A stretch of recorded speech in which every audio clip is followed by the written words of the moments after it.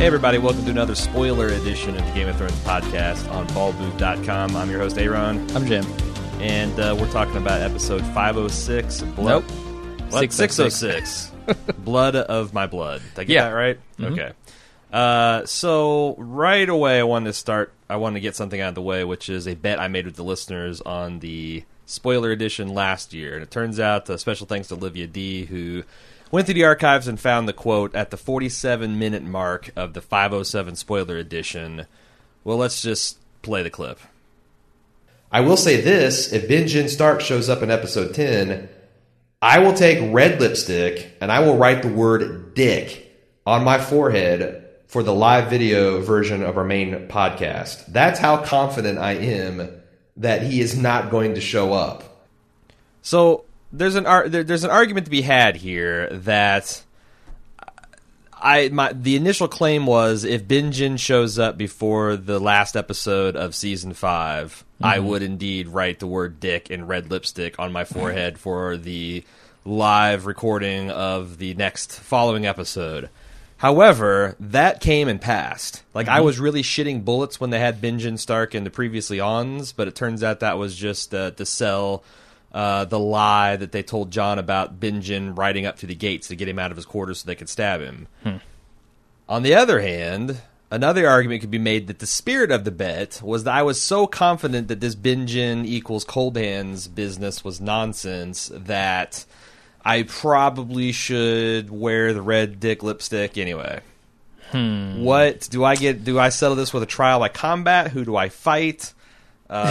Who's my champion? Can I be how do I resolve this? Because honestly, I was initially worried that I'd said something like Sharpie, and I really didn't want permanent marker dick on my forehead for 3 or 4 days until it wore off. Yeah, but lipstick, you know what? I don't just wash that off. So here's the thing: I don't have the proper context for this. If you were all like, Benjen Cold Hands Stark is not a thing. He's never coming back, ever, ever, ever. And then you happen to slip up and say this season during the proclamation of the bet. Yeah. Then I would probably say, yeah, you need to do it. If that's not the case, then no. I mean, the letter of the bet was before the end of the season, as I heard it. Oh, we're curious to see what the listeners think. Yeah, because they probably have a better perspective on the context. On the other hand, they're probably right cunts, and they're going to want me to put they just want, from a pure Schadenfreude kind of way, they want to see me with the word dick on my forehead. So I think maybe you just have to put a capital D. D? Yeah, just put the D. Just the D, put the D on my head? What if you just draw a cock and balls? Right, yeah. The outline of it? Mm-hmm. So like I said, I'm open to it, but I think I left myself enough wiggle room. Because here's the thing, I can't stress how much that this has been, while a popular theory, also kind of a laughingstock theory. And, the Benjen is X, and Dario equals X, and Euron equals X become, a way to, when someone puts a crazy piece of unsupported tinfoil, that's, one of the top comments. And Benjen is going to be Euron, or whatever. Bet they're eating their fucking words now. Going frantically deleting comments. Well, and that's the thing. I don't even know that Benjen will be Cold Hands in the book because we've met Cold Hands. Okay. Yeah. So it seems like Benjen is a white. I looked in the second. It doesn't seem like his hands are kind of blackened the way it's described, and he certainly looks pale, and he's got fucking scars on his face. And I think that he's going to be revealed as undead. Yeah. And Cold Hands is certainly. I thought they essentially revealed that. I think so, too. If you've got a shard of obsidian in your heart, what are we talking about here? Right. You're not fully human. Of course, you could make the same argument about Jon. But in the books, we have Summer's point of view, the dog, and he describes him as smelling like decayed, rotting meat. But I always thought it was weird that, again, I get he's got a cloak and he's kind of wreathed in darkness and whatnot, but I always thought it weird that Bran didn't know that was his uncle. Mm-hmm.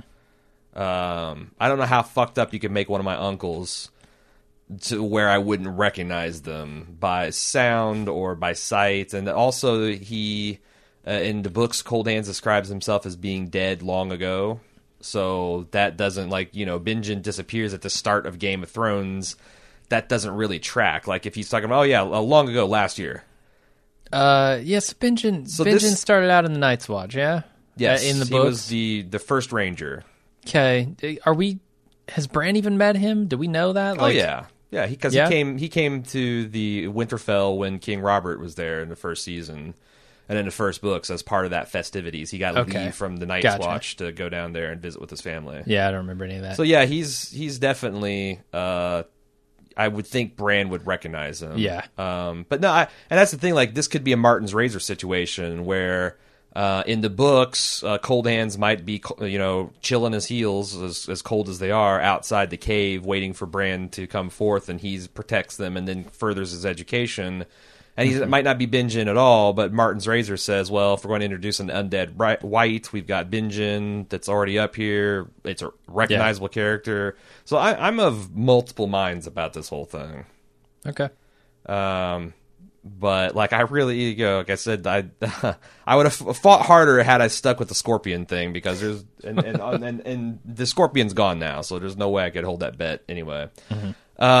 Okay, so let's stay on the Bingen topic for a bit, since we're already there. Cat D said, I wanted to email on the wider implications of the show's Bingen reveal. If Bingen was cured from turning into a white by having dragonglass plunged into his heart, couldn't this drastically change the context of any future Nisa-style sacrifices? Azor Ahai had to temper his sword by plunging it into the water, then a lion's heart, and then his wife's heart, as we've discussed many, many times before. Mm-hmm. But on the show, Valyrian steel and dragonglass seem to have the same magical properties. In this context of the White Walker invasion, is it possible that Azor Ahai would be saving his wife by plunging his sword into her heart?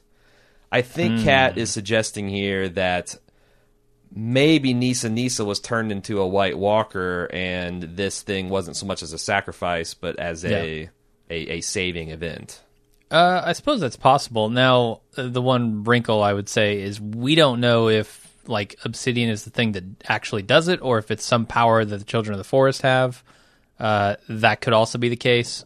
Well, the only thing I'd say about that is, unless the Children of the Forest are going around and blessing, like, all the obsidian in the land. Although I guess they found the cache, which could have been those things, as far as we know, could have been hand-shipped by the Children of the Forest and blessed with their holy water or whatever they do to make it magic. I'm not talking about, like, being able to kill a White Walker with it. I'm talking about, like, specifically being able to stop someone from turning into a white or bring them back or whatever. And we're certainly that might be just the ritual that does that. And we're certainly not sure that Valyrian steel could do the same thing, because that's not a technology created by the Children of the Forest. Right. Yeah. So, I mean, it is an interesting idea. Yeah. I do kind of like that maybe you could look at that statement in a different light. Like, there's this transitive property that you could say, well, since this does this, then in this occasion, then it might also do just as well. But yeah, I think you do have to say it might, or maybe, or something like that. Yes. But that's what's cool about this season, is it's kind of blowing the lid off of and strengthening other theories. Like, none of this was talked about at all before this season. So we're going to talk about more about the possible Lightbringer, Azor Ahai, Nisa stuff later, but I wanted to get into corrections because I forgot to do corrections last week. It was a casualty of cutting and pasting. I didn't intentionally mean to just ignore it. Proven Person comes up first with the correction that not all Targaryens had the silver hair, and I did do research, and there's about a dozen canonical Targaryens that had black hair and black eyes, or brown hair and black eyes, and so it's not a 100% sure thing that they all have silver hair and purple eyes. The reason he also illuminates the reason in the books that Euron, I don't think this is a correction so much as an illumination.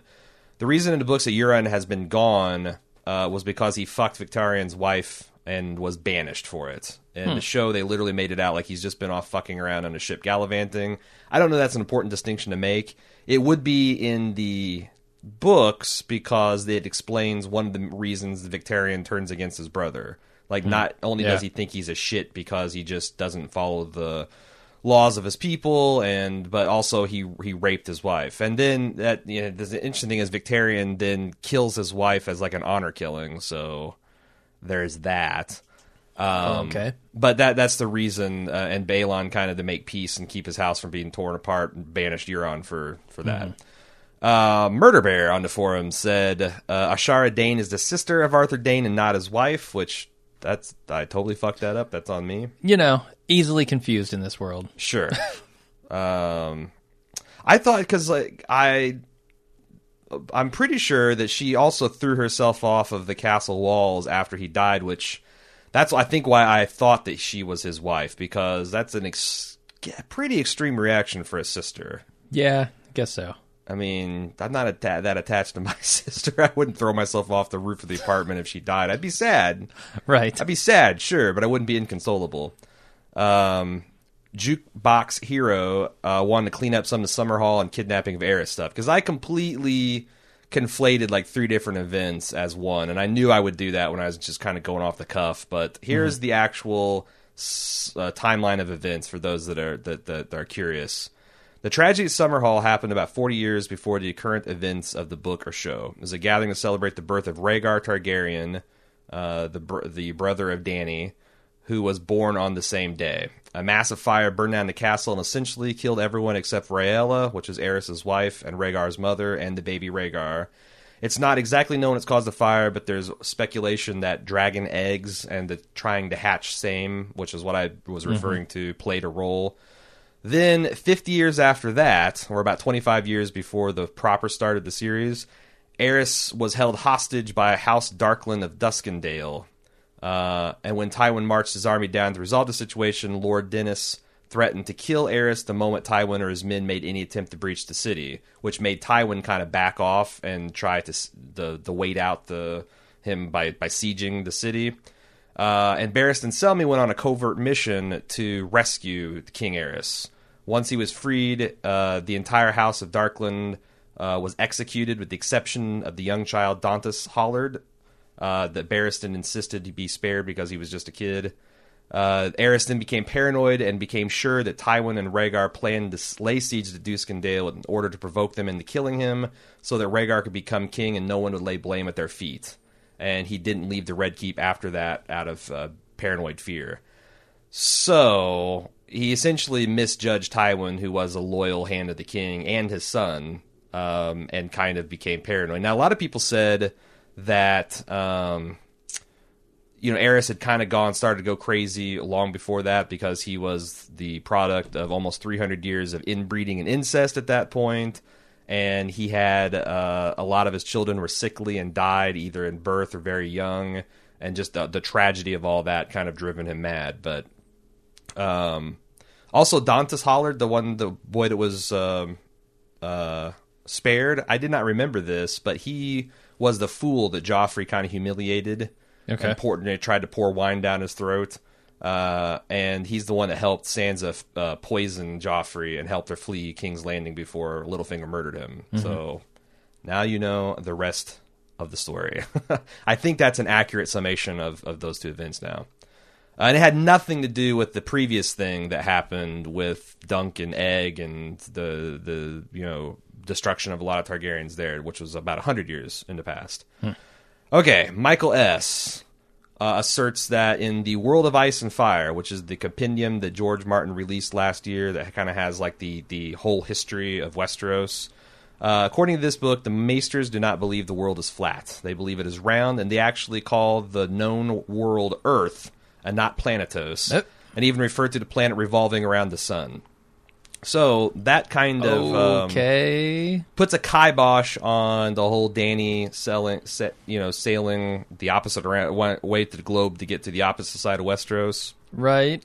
He also said that, according to So Spake Martin archive, Martin said we will never see a Shy in the books, which is the final kibosh in her sailing east to go west.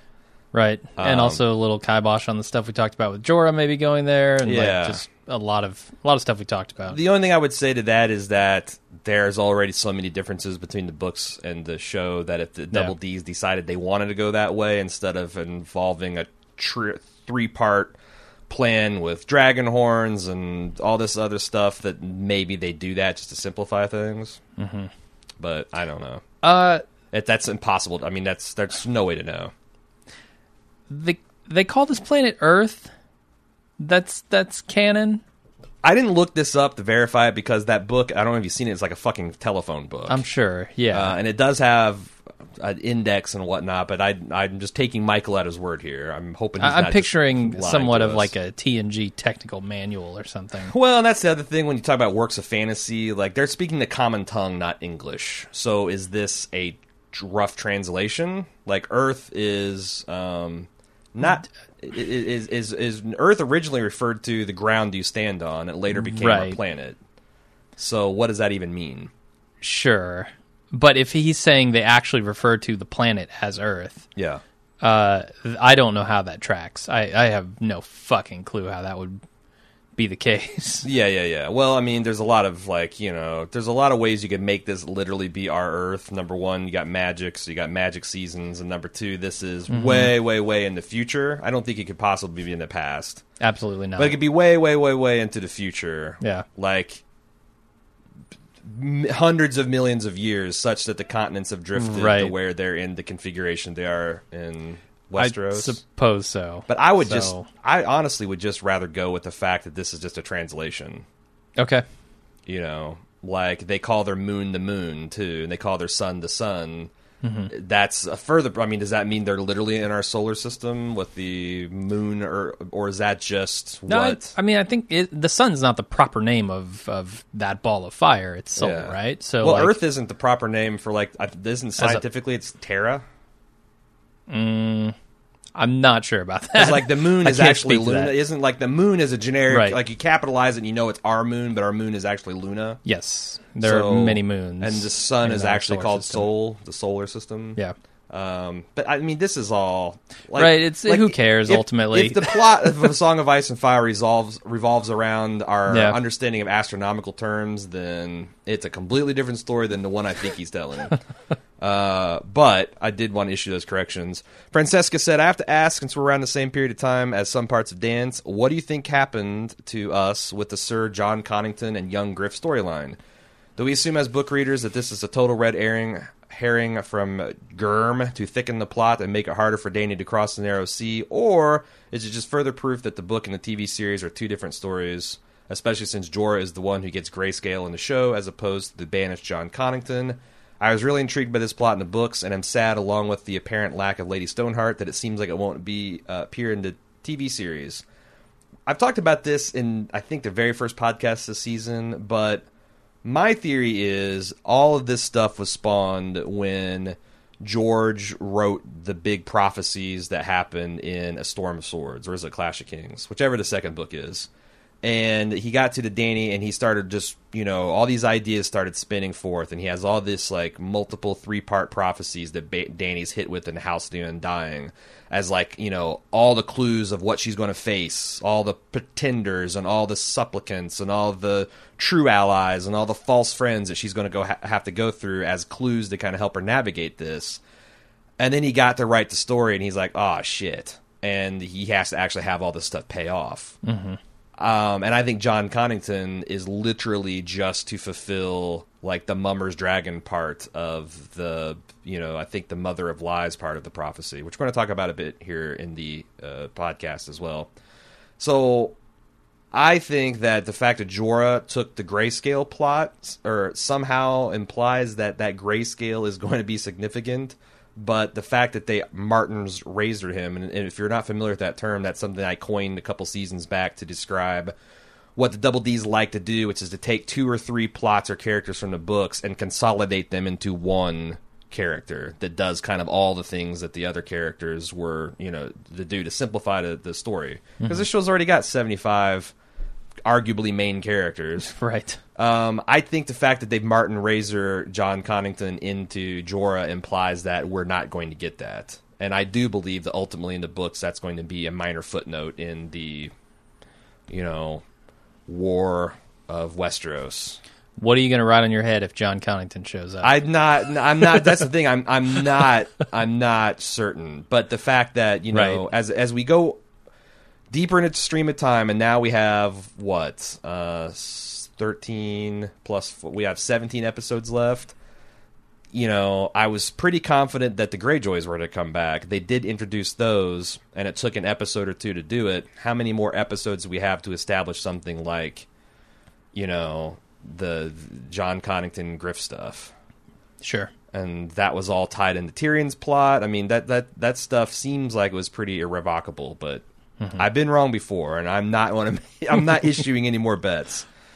Let's talk about general Lightbringer theories. I want to talk about Valyrian swords in general because I got several, I feel like, emails identifying every single Valyrian sword we know in existence and arguments for why it might play a part in the wars to come. Well, I know about Heartsbane now. Well, that's the thing, like, if there's a Valyrian sword, it wouldn't surprise me if it doesn't get used against the White Walkers in the future. Yeah, calling all swords sort of thing. But that's such, like, I'm completely uninterested in saying what I think is an obvious fact, and some of them might be lost, and some of them might be found, and, you know, I'm looking for things that are actually significant.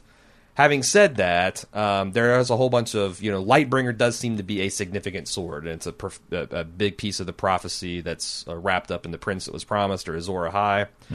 Megan H. offers, what if the water element was already satisfied by Jon killing the White Walker at Hardhome? Since these guys seem to basically be made of ice, the connection between ice and water is easy to make here.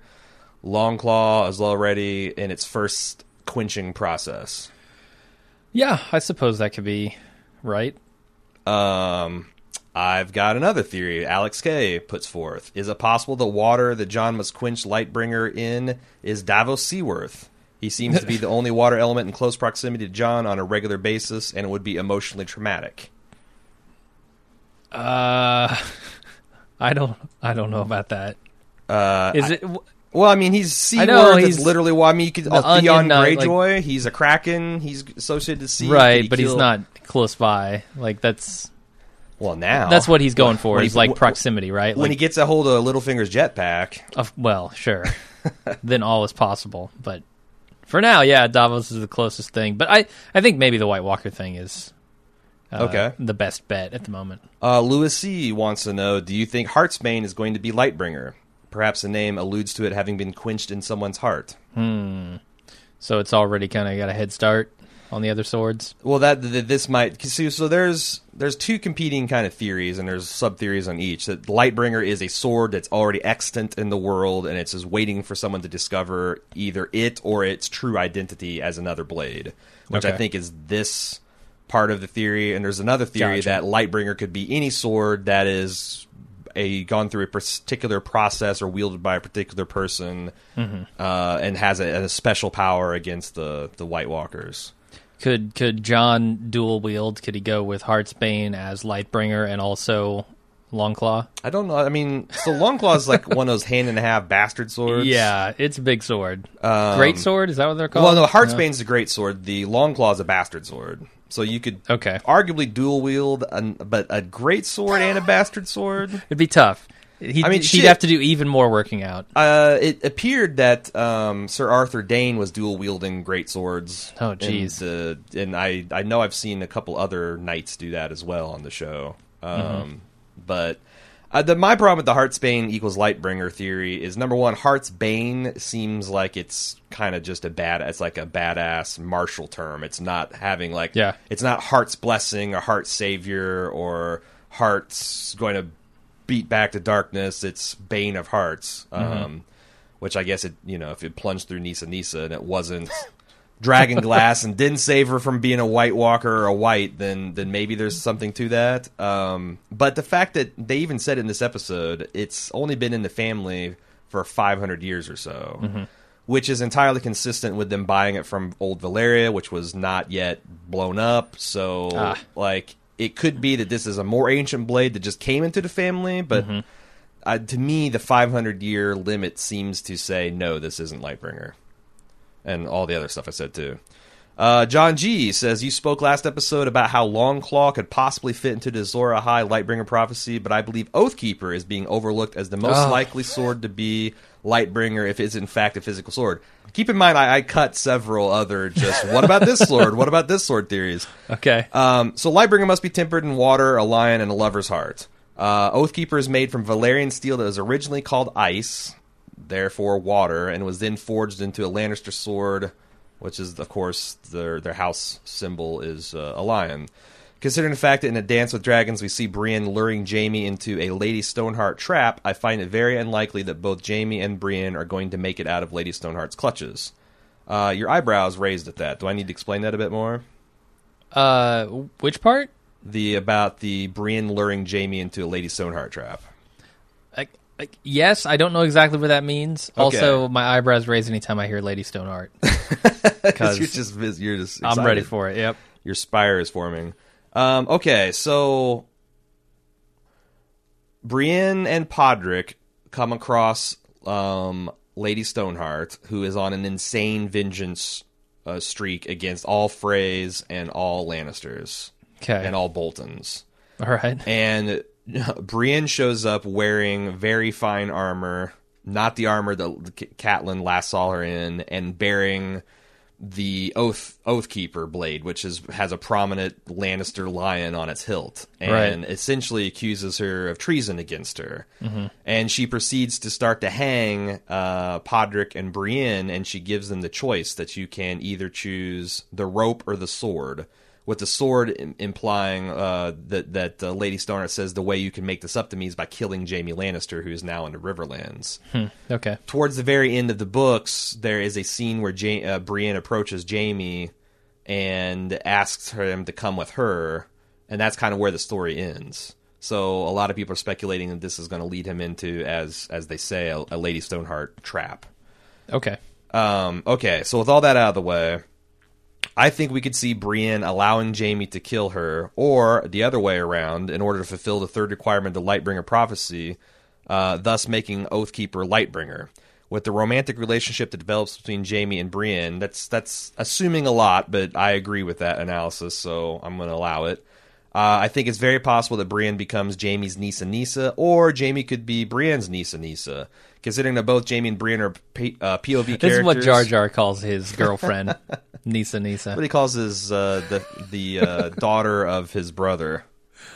Okay, is that what that means? What the fuck is a Nisa Nisa? It is very pizza, isn't it? Like, it's the most pizza. It's a pretty goofy name. Like, yeah. It's right up there with some of the Tolkien goofy ones, the Bombers and Blowfers and Bilbos. Yeah, Glory Hole I think is one of the high elves. What's a Nisa Nisa? Is it just the name of a character? Yeah, it's the wife of the prince that was promised, and that she's the one that got the sword plunged into her heart. Okay, yes. But she does have a ridiculous name. Yeah, she does. Considering that both of them are POV characters, either would be a huge sacrifice, as Nisa Nisa was, thus fulfilling the Lightbringer prophecy. Some side evidence to support this theory is that in the books, both Oathkeeper and Widow's Wail are described as having a strange red glow to them, and that the show took the time to show ice being melted down in Oathkeeper and Widow's Wail in the beginning of Season 4. I don't know that it has a strange red glow. It's just that the Tywin explained kind of like in a gloating way that the forger had a way to give it like a red sheen or patina. Patina, yeah.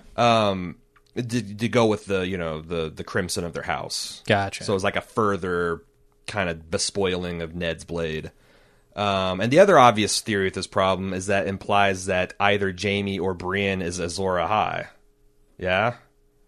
Unless they can just hand it off to Jon and be like, here you go, bud, I quenched this. I mean, you're talking about a prophecy that's 8,000 years old. Mm-hmm. There's, I have always thought, and I've talked about this in previous podcasts, that I'm skeptical that literally one man with one sword turned the tide of the battle against the White Walkers. Right. That, to me, this is kind of like a Noah's flood kind of story, that it's trying to tell you something else about something that was important to the people at the time, that, like, a lot of sacrifice and a lot of blood and a lot of sweat were spilled to do something really, really hard to turn these things back. Because it seems anti-Game of Thrones Song of Ice and Fire to have like a literal magic sword that pews all the White Walkers. Having said that, Jon touches one with a Valyrian steel blade and they burst into ice, so what the hell do I know? Yeah. But I don't think like Jon could just grab a sword and just start hacking his way and win the thing single-handedly. No, I don't think so. I mean, what the hell does that even look like? How would you film something like that? I mean, he's just spinning. He's just spinning, constantly spinning with a sword. I mean, or you could go like the Fifth Element route, where like literally a beam of light comes and just pushes them all back. I don't know. But Brienne as Azor Ahai is actually... I did some research, and it's a surprisingly popular theory, too, because she's so virtuous, and she has this sword ice, and that people say that like she very well might have to kill Jaime to satisfy her loyalty to Catelyn, and that would be plunging the blade into the heart of a lion. But then you got to think like... And it would be a sacrifice maybe for her as well. Sure, because I do think if she loves Jaime in a brothers-at-arms kind of way, and a kindred spirit, and as a tragic figure... even if she doesn't love him like in a lover kind of way. Yeah. And maybe he's really cold at the time, so it just satisfies all of it. Well, that's the thing. Like you could like if she's already got ice that's been melted down, okay, it's already. And also, I'm pretty sure they probably quenched the sword in water. I mean, that's part of the forging process, so that's already kind of baked into every one of these fucking swords. That's true. If she plunges it into the heart of a lion who's also her lover, that would just fulfill everything all at once. Seems like it. And she's, if you got to think of someone who's like an almost uncorruptible good. Yeah. Even more so than Jon, who's already broken some vows and done some things that are questionable. I mean, I think he always had good intentions, but were questionable. But, Brienne is kind of that character. She is like what you want out of a knight in Westeros. So I could see it, in as much as I can see any theory where one single person is responsible for beating back the White Walkers. Let's move on. Bethany P. said, do we know that the Night's King was a normal man? Perhaps he was also a green seer, and that's how he could see Bran. I mean, no, we don't. No. We're going to talk about several theories here and some of the conflicts between what the books have told us so far and what we've... Well, and we've talked about it a bit on previous podcasts, but hold on to that idea. I think the Night's King wants to turn Bran into a White Walker, continues Bethany. If you could force Bran to join the dark side, you could rule the world. We know the Night King can transform human babies into White Walkers. The mark on Bran's arm seems like his skin has turned to a bluish, icy color of the White Walkers. Potentially could spread. What do you think about this theory? That the ultimate goal for the Night King is... assuming it's possible, which I don't know if it even is, but he could probably do a lot of damage if he were to convert the Three-Eyed Raven. It also seems like it might be enough just to kill him, because I do feel it feels like the Night's King is just powerful enough that he could just continue steamrolling through Westeros if he can get past the wall. Right. Now, I do think Bran is going to be key in stopping him. I think he's got a big part to play in that. But so I could see like where if he can kill, or I mean, if he can kill Bran, that's great. If he could turn Bran, that'd probably be gravy. Sure, like it's like the whole Vader, he'll join us or die thing. Right, like join best, die. Also pretty good. Yeah, and I still like the idea of Bran going through the wall and like destroying it because of the mark. I totally disagree that this is a mark that's going to like spread. Like, I don't think so. And he's like already turning into a White Walker. I don't. Because that would be something the Three-Eyed Crow would say. Like, that mark, too late. Yeah, like that mark, it allows him to come here. Also, you're fucked. You're going to be a white unless you get an obsidian dagger stabbed in your heart. So here, brace. This is going to pinch. Yeah. You're going to feel some pressure, some discomfort. No, I thought it was like a tracking, just sort of a tracking marker for him. Daniel J., I could get your thoughts on one thing, it would be, what do you think about the blue-eyed king that casts no shadow from Dany's vision in the House of the Undying? Because prophecies usually involve such terse descriptions, the fact that the eye color is mentioned at all always seemed to me to indicate that the king was another, and cast no shadow has a vampiric undead quality to it as well. I'm kind of just thinking this blue-eyed king could be just as easily the Night's King, but picturing the Night's King wielding a red, i.e. flaming sword is confusing. It is also possible that we're headed for the biggest mindfuck at all, that the Night's King and Azor Ahai are one and the same. Just off the cuff, what do you think of that theory? That Azor Ahai and the Night's King are the same guy? Yeah. I mean, what does it even mean? I mean, that'd be a real bummer for the people who believe in that prophecy. It'd be like saying G.I. Joe and Cobra and Commander are the same. Like, right. Then what? Are they working against themselves? Like each identity is working against the other? I mean, clearly the Night's King came before Azor Ahai, even if he is a real legendary figure. Like, Azor Ahai fought against the White Walkers. The White Walker was created, which led to the threat. Ergo, Azor Ahai cannot be the White Walker. I also have some... okay. The conventional wisdom in this prophecy is that this is Stannis. Because, so, there's all these 3-part prophecies, and they're all saying, like, you know, Daenerys, mother of dragons, and they give a 3-part prophecy about dragons, and one of them is, like, the Mummer's Dragon, which I think is the fake Aegon thing. But this is part of the Slayer of Lies litany, and I think that this is just a naked reference to Stannis, because Stannis has got blue eyes, he wields a fake, a lying red sword, because it's trickery from Melisandre, and he casts no shadow, because his shadow was used to kill his brother, and we know that shadow looked a lot like Stannis, so I think it's a prophetic warning to Dany of things that are going to come in Westeros. Now, it didn't really have anything to do with Dany, but then again, Dany also saw a vision of Robb dying in the Red Wedding that had nothing really to do with her. Some of this stuff was just, yo, here's current events that you might not be aware of. Okay, so that sounds reasonable. I think that's where, like, I don't get too excited about the blue eyes. Stannis has blue eyes, he had a red blade, and he had a shadow that was hinky. So it's a done deal for me until proven otherwise. Daniel continues... Now that we know so much more about the history of the others, assuming the books will at least follow the origin story, it does make some of their actions in earlier books more meaningful upon reflection. Who are the others? The others and the White Walkers are used interchangeably. Okay, I didn't know that. I think the others is the book term that the Double D's discussed in the first season, changing because Lost was still so part of the consciousness. That's what I think of immediately when I hear it. Exactly, and they didn't want any kind of preconceptions. Okay. It does, so for instance, the fact that they spared the life of the Crow and the initial search party, the one that eventually came down south and was beheaded by Ned, it's possible they wanted him to go back south of the wall and tell them what they saw, sparking more search parties and drawing more prey out north of the protection of the wall where they'd be vulnerable to them. But it's also possible they spared the Crow trying to communicate with mankind. The fact that they leave their bodies of their victims in patterns which we now know originate with the Children of the Forest, feels like they're trying to leave a clue as to their origin. Maybe they understand that the humans have false myths about them and want to spill the beans on what the Children of the Forest did in creating them. Or maybe they're like a demented demigod in the Gnostic myth, a warped vision of an artificial intelligence or an original intelligence that's not even aware of its own imperfections and carries on creating in the only ways it knows how, revealing something of its creator but in a twisted way. What do you make of these use of patterns or purposeful sparing of an enemy's life? I do think they mean something. Those patterns aren't there for no reason. Now, I don't know if they're there purely for the viewer of the show or if they're there for the in-universe characters to discover. I couldn't tell you there.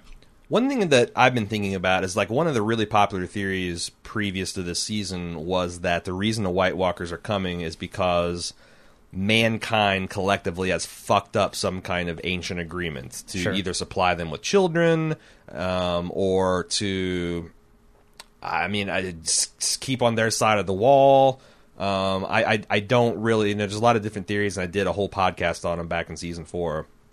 But it feels like that's less a possibility now, that these are automated weapons that the children deployed, and that there wasn't a covenant between them made so much as they were beat back and separated from Westeros by a wall. Mm-hmm. Do you agree with that?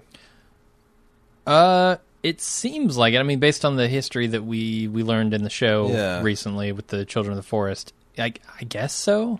I mean, I guess they could have been, it wasn't like a complete conquering, but like a ceasefire, so that could still be on the table, but it just doesn't... Yeah, there's a big gap there between the creation of them and the history that she tells about. Yeah. And then modern day, so... Yeah. I want to also consider this thing from Zach R. saying, in the podcast you discussed the possibility that the Night King from the show and the Night's King in the books are the same person.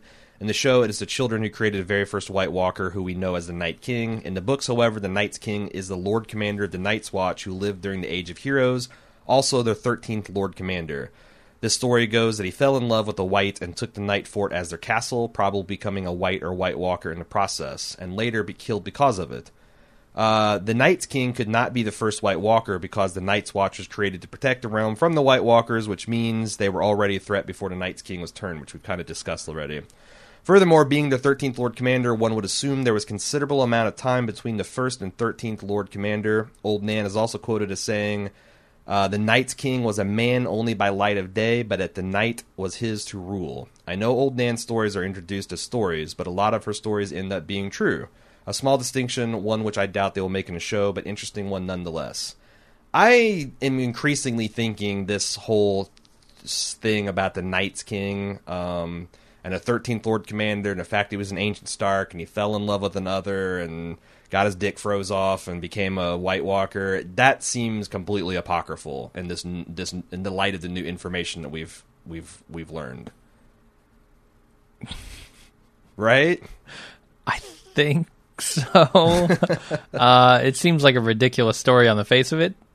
I don't know how you fall in love with a White Walker. Well, I mean, he literally looked over the wall one night and saw her beauty reflected in the moonlight, and it's kind of like a King David and Bathsheba situation. He's like, I gotta get me some of that ice cold pussy. Jesus, man! I mean,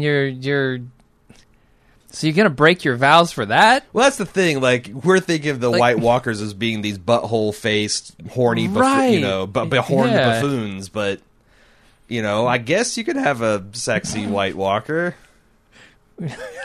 I You're the suppose expert in I don't zombie know lore. why not. Isn't there canonical instances of zombie prostitutes? Well, it depends on how much credit you want to give Z Nation for being canon. But sure, I thought there was a Romero movie or something with that too, or no? I I can say this for sure. I am like certain an Italian zombie flick that they got down with. I am certain that someone has fucked a zombie Yeah. in fiction. What about that Peter Jackson? Like, two zombies fucked each other and got pregnant, yeah? Right, yeah. Okay. Well, here's the thing, like, what if you're the Lord Commander and you're not allowed to have sex with women? Mm-hmm. I found the loophole. I found the loophole, guys. She's not a woman. No one will deny that. Like, maybe after a couple decades, that starts looking pretty good. And they were like, well, yes, technically you're right, but you go out and try it first. Yeah. And then froze off and sorry. No, but I don't saying that Nan is wrong. I'm just saying that she's repeating legends and stories that have a kernel of truth to them, but have been just lost in the mist of the 8,000-year history of this thing. Like, even a 13th Lord Commander, if we're on Lord Commander 999, if Ed is, in fact, the 999th Lord Commander, that's a shit ton of time. Oceans and oceans of times. And, how in the world could you keep all that shit straight? Like, we don't know. Like, literally, we're barely aware of the 8,000-year history of the planet Earth. Sure. I'm not implying that Earth on 8,000. I'm saying that, like, the first civilizations recorded in Egypt history that has, like, tablets and hieroglyphics and stuff are from about that time. And we know a lot of that because we have advanced archaeological techniques and we've recovered it and been able to find, like, the Rosetta Stone that allows us to translate a lot of this stuff and go further back.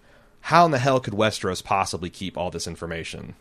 Especially since it's been destroyed, it's been invaded like 2 other times by other people, I don't know. So that's my thoughts on that. Brett J said, I emailed you a few weeks ago about the idea of the bloodied sword Dawn being carried up the stairs of the Tower of Joy by Ned, and that being linked to being born beneath a bleeding star. Interestingly, one of the still shots in Bran's flash recall is of the past is Ned saying, "Where's my sister?" and the next shot is a very bloody hand. Maybe Ned has to use Dawn to perform an emergency C-section on Lyanna. The books talk about how her gown was spattered with gore, and this slow death would allow Lyanna to make sure Ned promises her, and he would be so guilty going forward that he could arguably or basically killed his sister. Yeah, I've all but decided that that's exactly how it's going to go down. Yeah, I mean, I don't know about the C-section, but like, I mean, you can see in that shot there's a giant gaping wound in the torso. Yeah. Of the person lying down. Yeah. So, and it's Ned's hands. We talked about that in the main cast. I mean, I would not be surprised if this is a fantasy section. Well, and also if he actually uses, because we know he has Dawn, if he uses Dawn to do it, that would be yet literally another bleeding part of the bleeding star. So that's not looking so good for Brienne being Azor Ahai, or the Prince S that was promised. Yeah. Liz S. said, I've got some homemade tinfoil for you, inspired by Bran's latest series of visions. In one of the scenes, we see wildfire ripping through the cellars underneath King's Landing, which is presumably a future version of Bran's, considering that this never happened during the Mad King's reign or during the Battle of the Blackwater. Mm-hmm. One theory circulating on the interwebs is that Cersei orders the wildfire to be set off in an attempt to defeat the High Sparrow and his minions. Right. Perhaps because the mountain crumbles during her trial by combat, and now Cersei's life is truly in danger. This could also be an effective way of ridding Westeros of Margaery and the rest of the Tyrell clan. What if Jaime, upon his return from Riverrun, winds up killing Cersei in response to, or in a desperate attempt to prevent, this use of wildfire? I'm a big proponent of the Jaime as the Valonqar theory, and I also like to parallel with Jaime's prior murder of the Mad King in response to his attempted use of the wildfire to burn them all. A lot would have to happen for this to work. Presumably, Jaime's thirst for vengeance would need to be dampened a bit, which you could do by entering Brienne. Or Tommen would need to bite the dust in order for Maggie's prophecy to become relevant. But if we view Margaery as the one who casts Cersei down and takes all that she holds dear, then, well, perhaps this prophecy will play out sooner rather than later. Jim, what do you think of this? I do like the parallel between Jaime trying to do what's right and killing the Mad King and also killing Cersei. Yeah, that's the most interesting part of this, for sure. And I could also see Cersei, if Tommen gets killed in the tumult after this trial by combat. I don't think I included any of these theories, or maybe I included them in the podcast for next week, but a surprising number of people suggested that Tommen somehow is going to be her champion. Why? Because he's all convinced that he's holy and the gods will protect him. But so Cersei gets no say in who her champion is, because I don't believe that Cersei would allow that. No. That the High Sparrow will choose the king as his champion. The champion for the faith. Right. I thought we had talked about that in the podcast. Maybe we did. That she'd have to choose whether or not to let the Mountain kill Tommen. Yeah. By representing her. You're right. So I don't think it's more likely that in some kind of tumult over, maybe the king says you just can't kill my mom, and he gets killed in some kind of riot. It seems clear that the only way I think Cersei in her newly sane form is going to go crazy, go nuts, wanting to burn down the city is if Tommen does die, and she thinks all is lost. The other interesting thing is in the books after Tywin dies,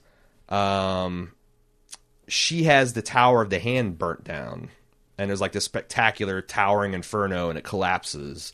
And people are wondering if that's a pretty striking visual from the books. If there's a way that they can, do this with wildfire and kind of bring that imagery back into the show. That's another kind of, I guess, feather in this theory's cap. Anything else you want to talk about before we get on to our favorite topic, that of the Gravedigger and the ensuing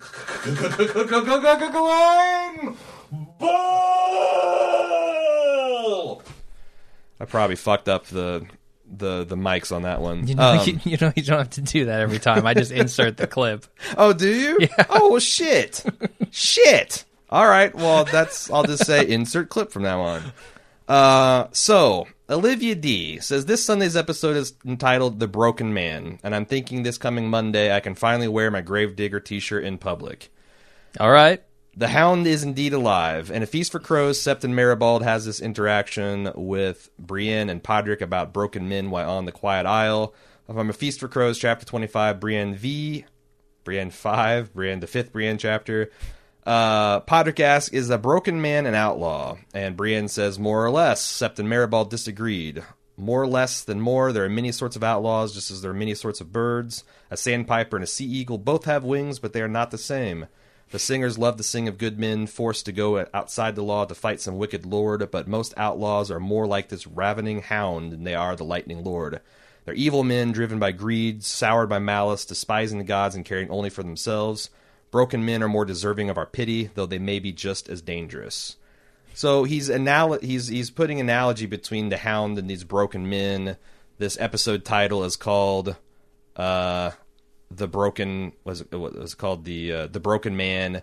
There's also casting news that Ian McShane he's according to IMDb is going to be appearing. Okay. He is supposedly appearing as Septon Maribald, who is the character speaking here. Right. Looks like Gravedigger confirmed. Good. So, Just one step closer to the whole thing. Brian G said, "Hey guys, big fan with the impending. Do you think that when the Gravedigger theory is proven true, they will explore the subtle love connection between Sansa and Sandor in some way?" Sansa and the Hound. That's that's long dead. I don't know that it was love so much as you saved me. Like the Hound maybe recognized that good things can happen and good people, and there's things of love and beauty that are worth, living and dying for, and not just, the hell that he was locked into service to the Lannisters. I don't know that he legit felt reasonable romantic feelings for Sansa. Yeah, I'm not so sure about that either. But I am one to ship Brienne and Jaime, which is also a very subtle love connection. So I'm not saying you're wrong, just saying that I'm not picking up those vibes. So it would be he's into her younger, more badass sister. So he goes to Sansa's as too old, yeah, essentially. Right. Well, we know how Arya treats that. No. Yeah, I don't see it myself, but hey, man, it's you're free to enjoy the show however you want. Hey, I wanted to remind everybody why we were talking about Gravedigger type topics is we've got the RIP for the Mildly Interesting, which I know there's many new listeners, but back before Jim joined the SpoiLore podcast when he was a book virgin, and people would write in or he would espouse a theory that I may or may not have had knowledge from the books, I would just say it's mildly interesting to cloak whether, Annoyed the crap out of me. Yeah, well, because I wanted to speculate and I wanted to bounce things off you. You just said mildly interesting. Sure. But it bemused several people too. And this year, since you're joining it and kind of getting all spoiler friendly, there hasn't been a lot of mild interest to go around, and we had a t-shirt to commemorate it. Spoiler Morgulus, and it's got the Hound as the Gravedigger burying Mildly Interesting. It's a cool t-shirt. If you go to gravedigger.baldmove.com, we actually don't have it in the main store because this is arguably a spoiler and I don't want to piss any spoiler phobes off. Yeah. But if you want to get hyped about the impending Gravedigger and the rest of the stuff, you can go and get this pretty sweet looking t-shirt. It's designed by Bald Move's own Eric Walquist of Direct podcast fame and Personal Arrogance fame, and I think it's pretty swanky. And as soon as Gravedigger becomes a thing that we can talk about on the podcast, we're going to open to the general public. But if you want to get in and be the Gravedigger hipster of Westeros, then get the gravedigger.baldmove.com. Would you like to help support Bald Move's podcast? I mean, the only way we're able to do the depth of coverage we do on Game of Thrones is because we do this as our full-time job. And not just this, we have a lot of other active podcasts. We're going to be starting up Mr. Robot Before You Know It. Orange is the New Black is coming down the pike. We're hip-deep in Penny Dreadful, and we'll have Walking Dead in the fall. I hear Westworld finally got a fall release 2016. date. We're going to be the rare first season jumping in with both feet podcast. We're pretty excited about it. It's HBO. I'm scared, but fucking cool. But yeah, it seems real cool. And the only reason we can do this stuff year round is because of the generous support of our listeners. And if you go to club.baldmove.com, for just $1 a month, you too can become a club member, and you get all kinds of cool features like ad-free podcasts and special release podcasts. We are going to be playing through the last chapter of the Forrester saga of the Telltale Game of Thrones video game. We're going to be doing a playthrough of that, and we kind of do it as a way to inject humor into a fairly grim series. And we also try to, wherever possible, be the bad guy.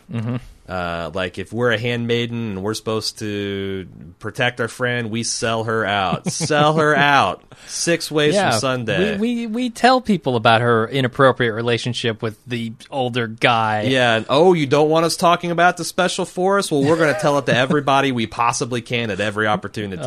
A good time is had by all, and it's one of the many special things we do just for club members. You can actually see right now the first episode of that we played through last year if you want to get a taste of what it's like. But if you want to get all the rest of the episodes, including the final one, you got to be a club member. Club.baldmove.com. It supports independent podcasting and gets you some cool extra Bald Move features.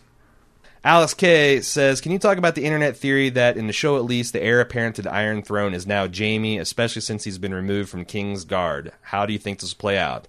My first thought was, you're full of shit, Alex K. Jaime's a Lannister, that he is not in the line of succession anywhere. But then I started doing some research, and I found this article on Mashable, which I'll include, that lays out the genealogy here. I'm going to quote directly from the article. You have to go back to Robert Baratheon's great-great-great-great-grandfather to find anyone in his family who sired another line that survived.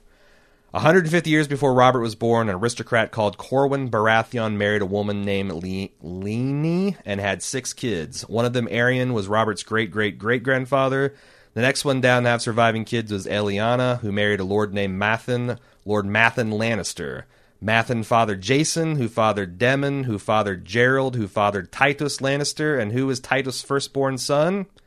Tywin Lannister. Okay. The firstborn son of Tywin was Jaime, which means that through a improbable line of succession that Jaime could be amongst the ones who could inherit the Iron Throne, and now he's cleared of his Lord Commander status and could do so.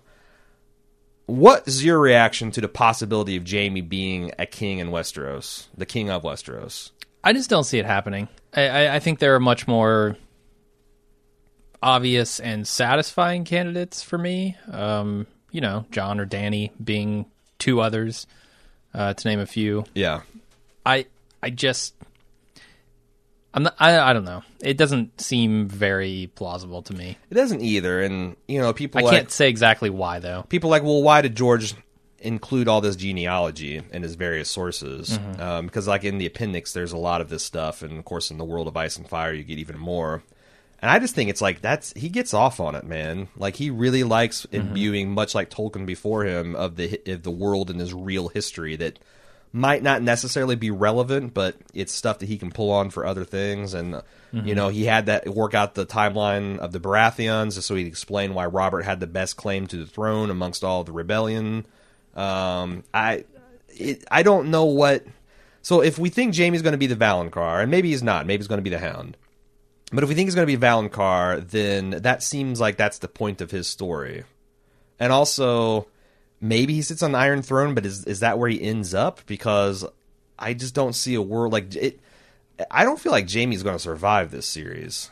Yeah, every one of his children is going to be murdered. His sister wife is likely going to be murdered. He seems more of a tragic figure, and he also has to atone for his many sins. That's true. Namely, chucking Bran out of a window for no damn good reason. I feel like that he's going to have to pay for his life for all that. So maybe he does temporarily, but long term, I don't think it's the solution. But it wasn't as crazy as I thought when Alex first darkened my email box with it. Julie G says, I have an idea. Perhaps Jorah will head to the Citadel and Archmaester Marwyn, a.k.a. Marwyn the Mage. He meets Marwyn the Mage.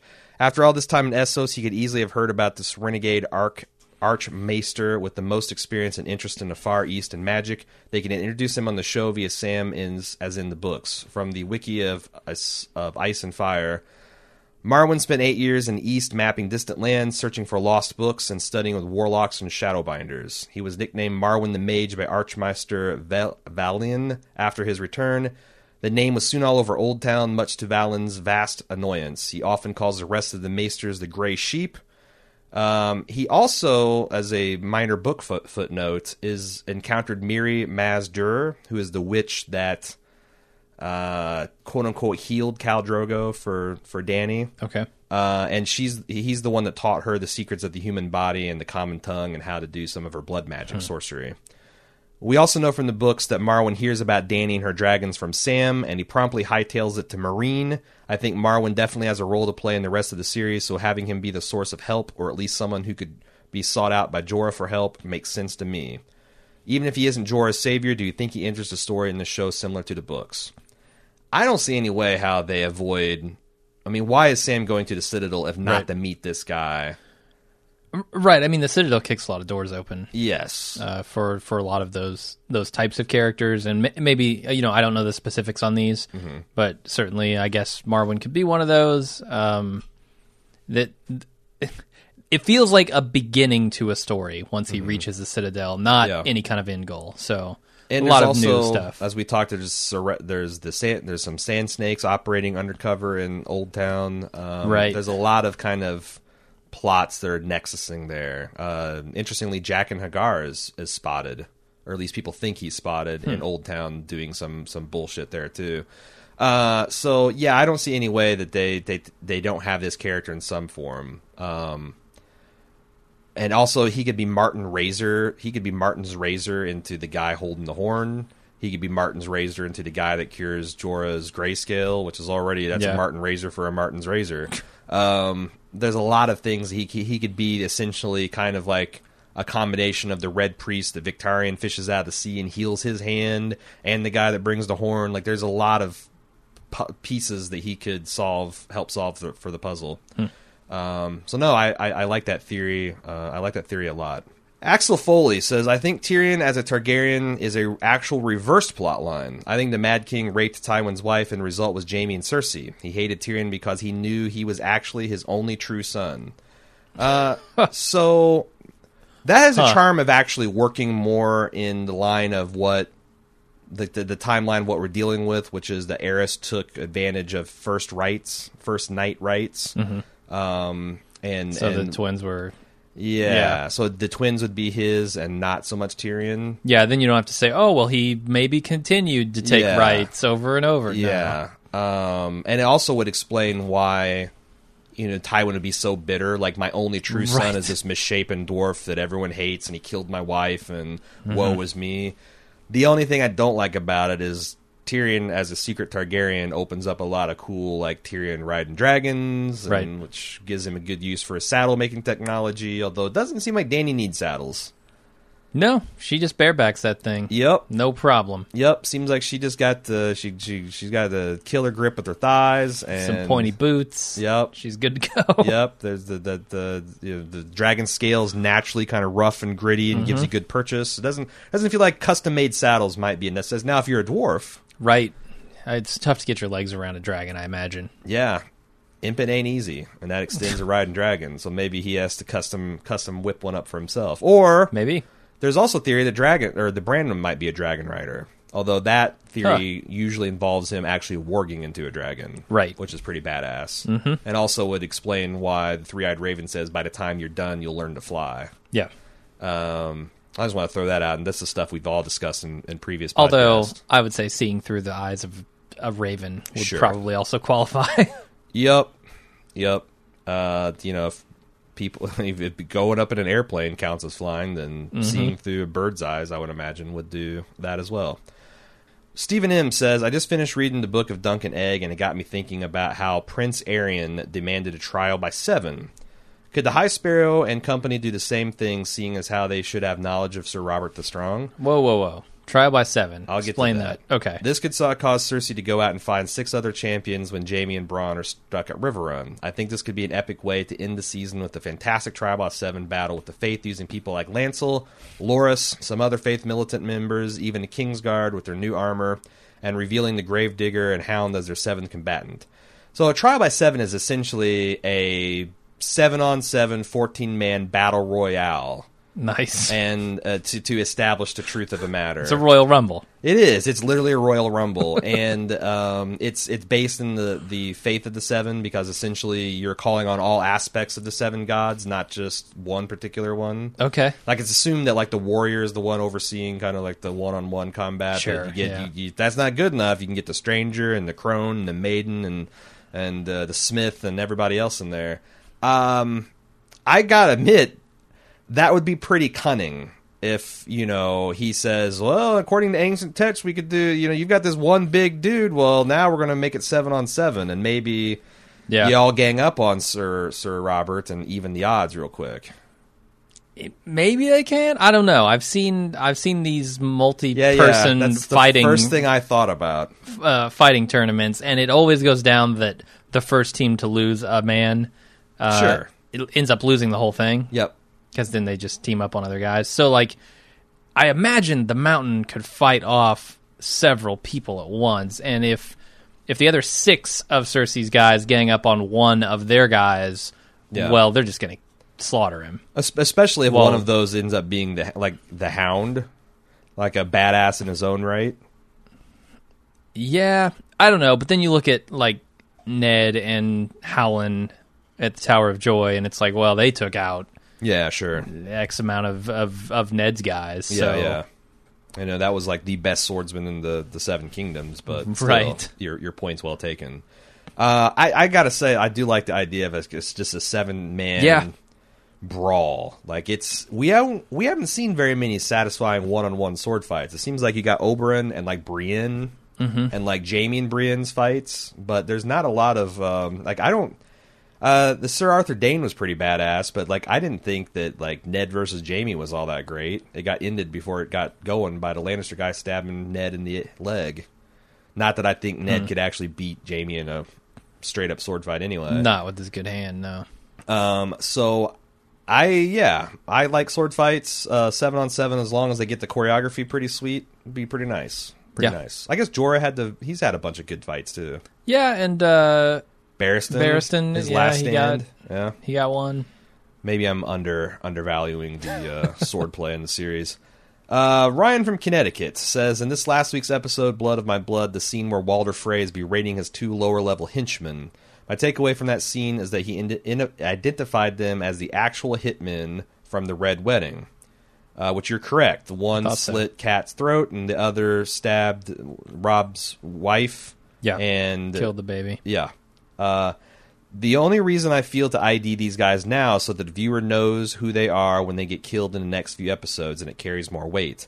Doesn't a trope say that if you see Chekhov's gun in Act 1, then Chekhov's gun has to be killed by the Brotherhood Without Banners and Kat Stark's reanimated corpse in episodes 7, 8, or 9? Yeah.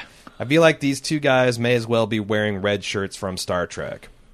So here's my take on this, because we've talked about the Grand Northern Conspiracy, which I went into 2 or 3 part detail in previous season of the podcast. But one of the main players here is Lord Manderley, which was mentioned previously as someone that might be joining with the Boltons. And the way we're introduced to him in the books is that Davos goes to try to talk him into fighting on Stannis' side. And he has 3 Freys in his house, and he's entertaining them as guests, and he summarily not only just dismisses Davos, but he actually cuts off his head, except for he doesn't. He puts him in his dungeon to protect him, takes some other rando that looks kind of like him. It's just an onion in a wig. It's just an onion. Yeah, it's just a carved onion. Right. Who could tell the difference? He cuts off the fake Davos's head and dips it in tar and mounts it to the city gate so that the Freys are like, oh yeah, he did what we told him to do. Right. Later, after they leave, he gets them out of the dungeon, apologizes for it, and says, look, I've just been lying to these people because me and some other unnamed northern lords are going to fuck them but good. And there's a lot of inference here, but these 3 Freys go to ride off to Winterfell to witness the wedding of fake Arya Stark to Ramsay Bolton. Lord Manderley makes a big show of giving them gifts, which is the traditional Westeros way of saying you're no longer my guests. And then he has his men ambush them on the road and kill them. He then butchers them and bakes them into 3 immense mincemeat pies. Immense mincemeat. Well, that's a tough one to say. Then he goes to Winterfell himself to show allegiance to his lord, carrying these giant pies and a huge supply of food and drink, which he conspicuously only drinks from his own supply, which a lot of people say, well, that means Lord Manderley, he's being very cautious and conscious to not violate the guest right because he washed his hands of the Freys before he killed them, and he's not taking advantage of the guest right under Ramsay's house and the Bolton house because he's brought his own food and drink, so he's not eating their bread or salt, so he can fuck with the Boltons with impunity. And he also does a lot of things that provoke the Boltons and the Freys, like he demands the bard sing the Rat Cook song, which is a kind of a song about this old legend about the Rat Cook, who was a cook at the Night Fort, who became infamous when he served an Andal king a pie that was made of bacon and the king's son. The cook killed the prince in revenge for the wrong the king supposedly did to him, but the king was unaware of this, however, as he ate and praised the taste and asked for a second piece. Right. Scott Tenorman. And the gods were angered not because the cook had committed the murder, but because he had made, and not because he had made the king a cannibal, but because the cook had slain a guest beneath his roof. And it was poorly seasoned. Yes. So this is essentially Lord manually flaunting the fact, unbeknownst to the Boltons and the Freys, that he's done this and he's serving them their own family. Right. And and I'm about to... Now, it kind of goes wrong because in the fight that ensues amongst the revelry, Lord manually gets his throat slit. But he's also a super fat dude with like multiple chins. It's made like an explicit point in the book, and it seems like his fat was so thick around his neck, really, that it didn't kill him, and the maester was able to God. save him, and that's kind of where we leave things now. But then we get the pink letter that claims that the Boltons have cleaned house and they've killed Stannis, and a lot of people say that that's actually not what happened. And what we're going to find out is that there's like a bunch of chaos at Winterfell, and I don't know, because then I start losing the plot, because there's other chapters that advance the plot a little bit that's been released as preview chapters in The Winds of Winter, which I still steadfastly have refused to read. Mm-hmm. But that's kind of like where I'm getting at, is that it is interesting that they are making a big deal out of these two particular Freys being the ones that did the stabbing. Roose Bolton, who's the one that killed, I guess, put the final knife in Robb Stark's chest, already dead. It would be interesting if we then later meet a Northern Lord and there is some of this inference where they've been killed and murdered and served as pies. The only thing I guess I don't understand is, where would the pies be going? Because the marriage has already taken place. Where would there be another celebration? Is it something where the Boltons are going to think that they've crushed, or there's going to be some feast of welcome for all the Northern Lords and they're going to do a reverse red wedding, except for it's not going to be a wedding? It could be. I wonder if it's to, like, I don't know, consecrate the relationship that that Umber between the Umbers is setting up. Sure. Maybe some kind of celebration that, hey, we got a Stark. Yeah. It does. I don't know. Yeah, it does seem that the Umbers might actually be for...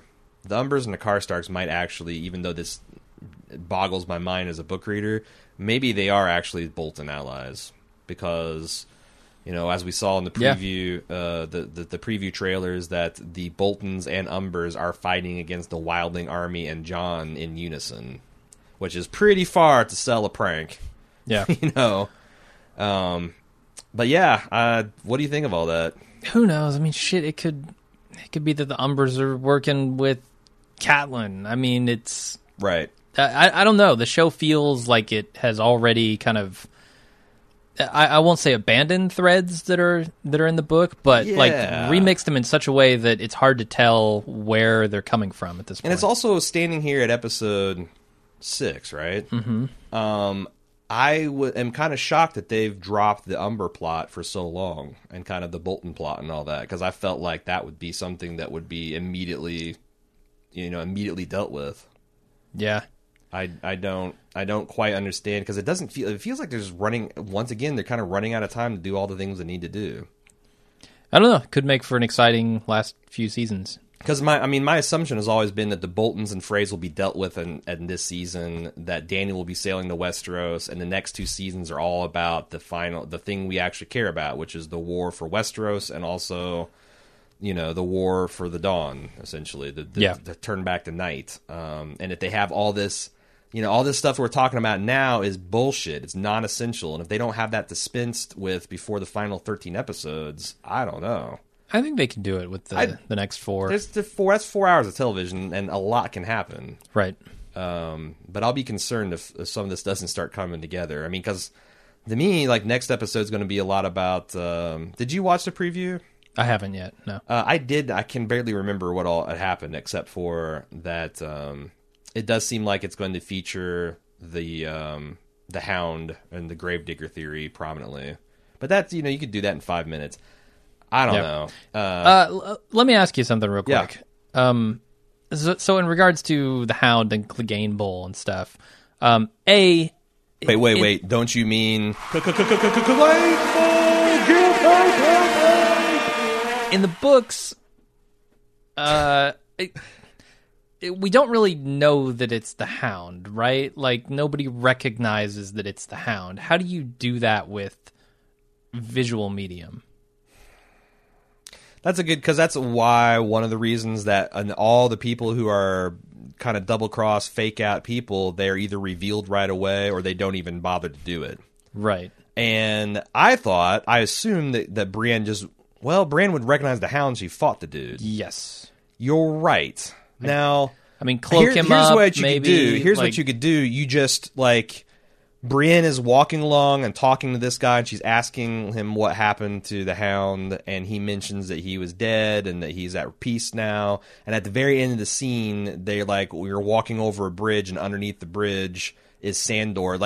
It's not in Brienne's line of sight, and he turns to the camera, and we see it's Sandor. And he winks. But Brienne, he winks. He winks. Okay. And gives us a So thumbs she's not up. actually talking to Sandor. No. She's talking to another She's talking monk, to another guy. So the and reveal. Sandor's digging graves. It was just they essentially manipulate those sight lines. Okay, sure. They could do that. I think that's how they would probably do it. Now, I don't know that these things are mutually exclusive necessarily, but what, in your opinion, I guess would be more satisfying? Getting... Or having kind of this stuff with Cersei go down in a way that Tommen gets killed and the High Septon she has to use wildfire on the city or whatnot. I don't know that if Why not both is what I'm saying. right. I don't know how I guess I don't know how Tommen gets killed unless via trial by combat somehow.